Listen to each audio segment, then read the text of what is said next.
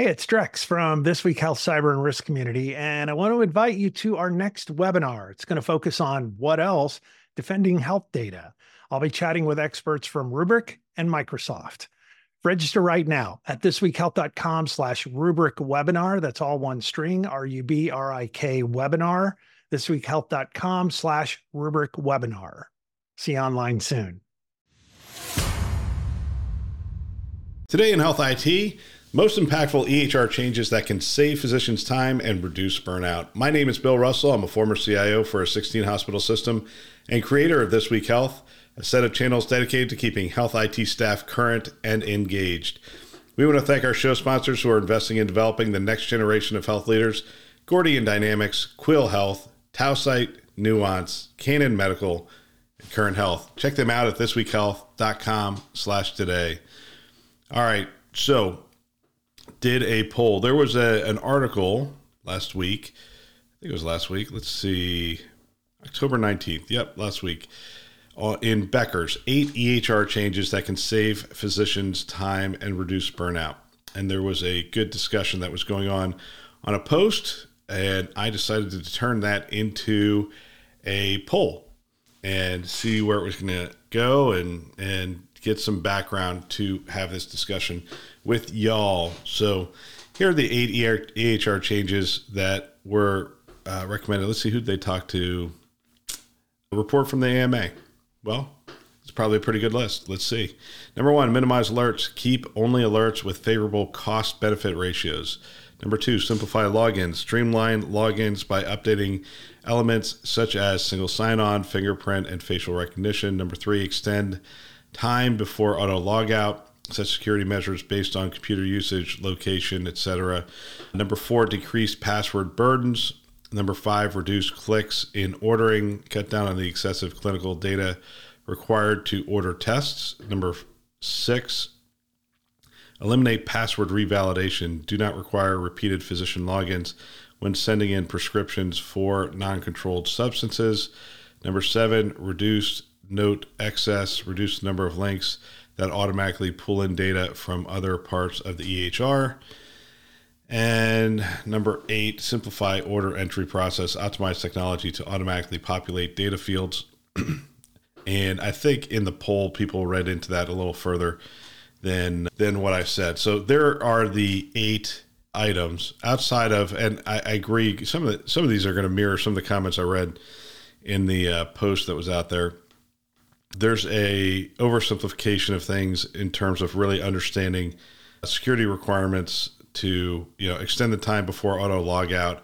We set it to 4 hours. 4-hour shifts, you go to lunch, you come back, you re-log in. That was our thought process. 4 hours was the most we felt comfortable extending it, because when you extend that auto logout, it creates an opportunity for hackers. Let's just say it that way. Simplify logins, single sign-on, and all those kinds of things. We did that in 2012. We did that. We went to an Imprivata solution, single sign-on across the board, tap in, tap out.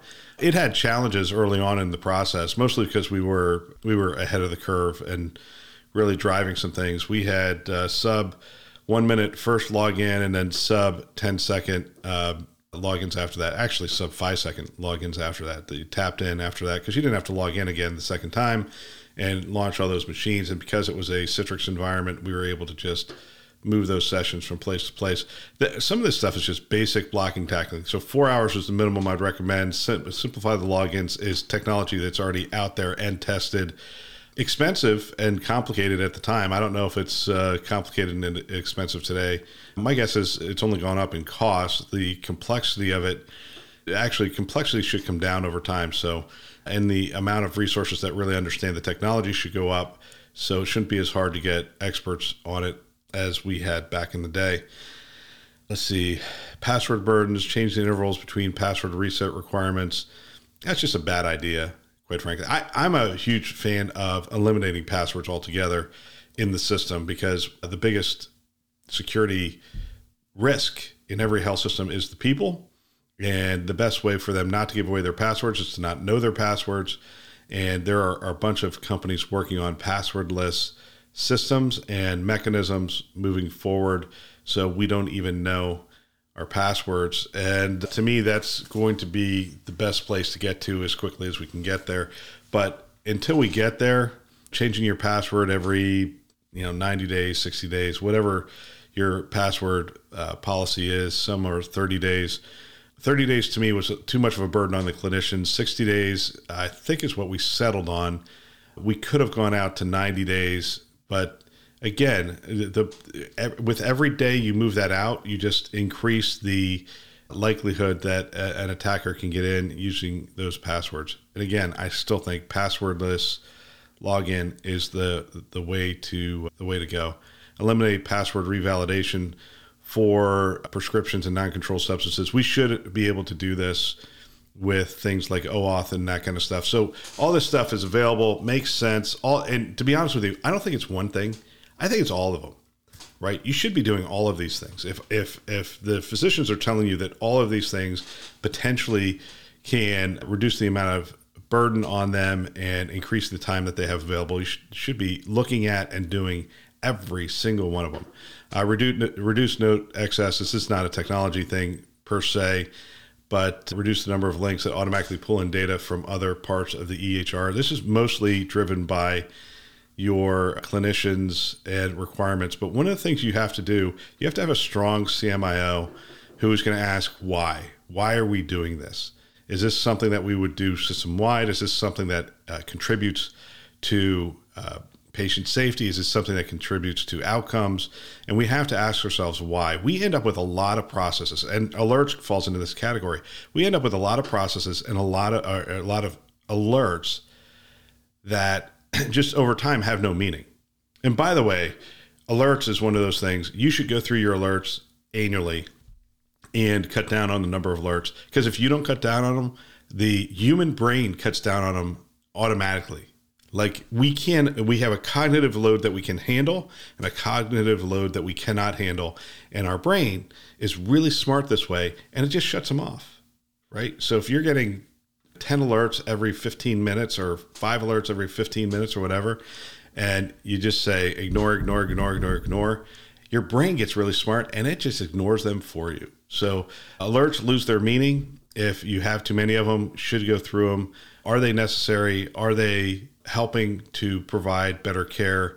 Those kinds of things. Reduce note excess is probably a process problem. You need a strong leader who is going to ask the question, why are we doing this? And good governance around changes to the EHR. Shouldn't just do it to make the loudest physician happy.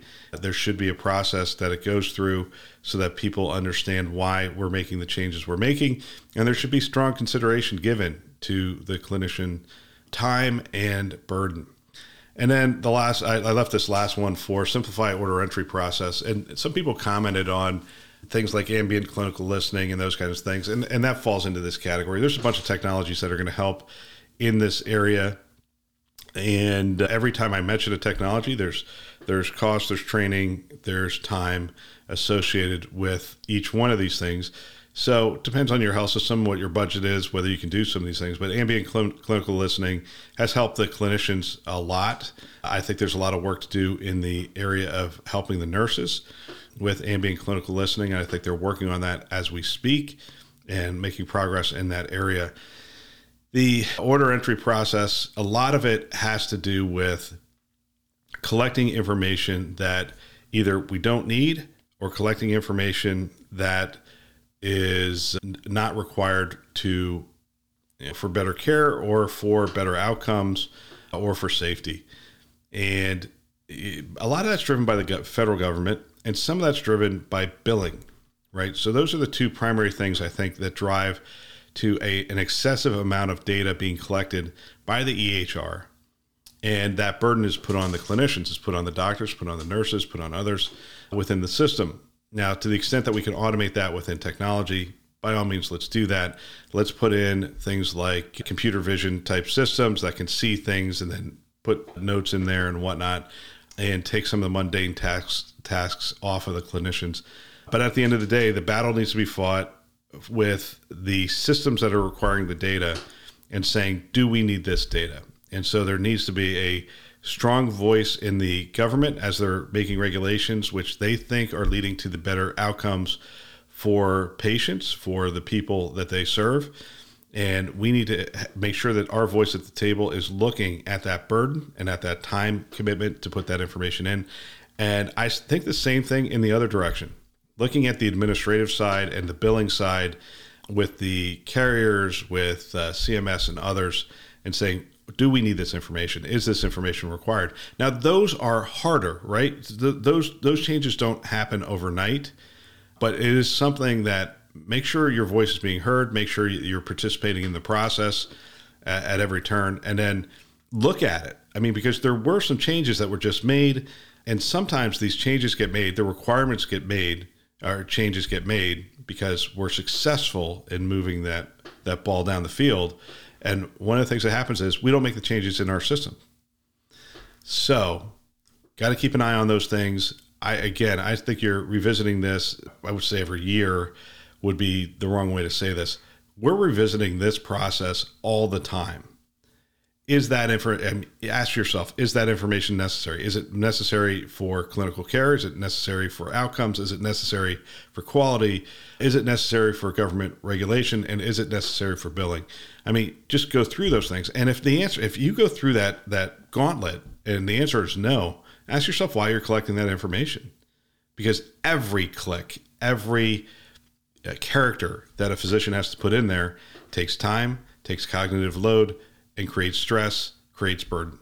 So that is on the entire system to put the processes together, put the governance together, put the right teams together to have the conversation. This isn't just a technology conversation, as you know. This is a health system initiative that should be going on at all times. Reducing burden, reducing waste at all times should be a process that is going on. We had Lean Six Sigma at our health system, and we had daily huddles with a majority.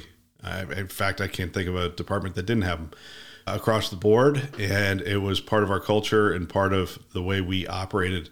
I highly recommend it if you're not doing it. And again, I think there's a lot of value there. All right, that's all for today. If you know someone that might benefit from our channel, please forward them a note. They can subscribe on our website, thisweekhealth.com, or wherever you listen to podcasts. Apple, Google, Overcast, Spotify, Stitcher. And if there's another one, let me know.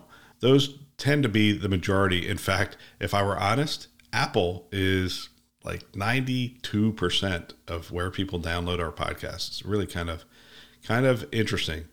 All right, so it's everywhere. You get the picture. We want to thank our channel sponsors who are investing in our mission to develop the next generation of health leaders: Gordian Dynamics, Quill Health, Tausight, Nuance, Canon Medical, and Current Health.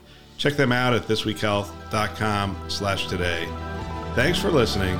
That's all for now.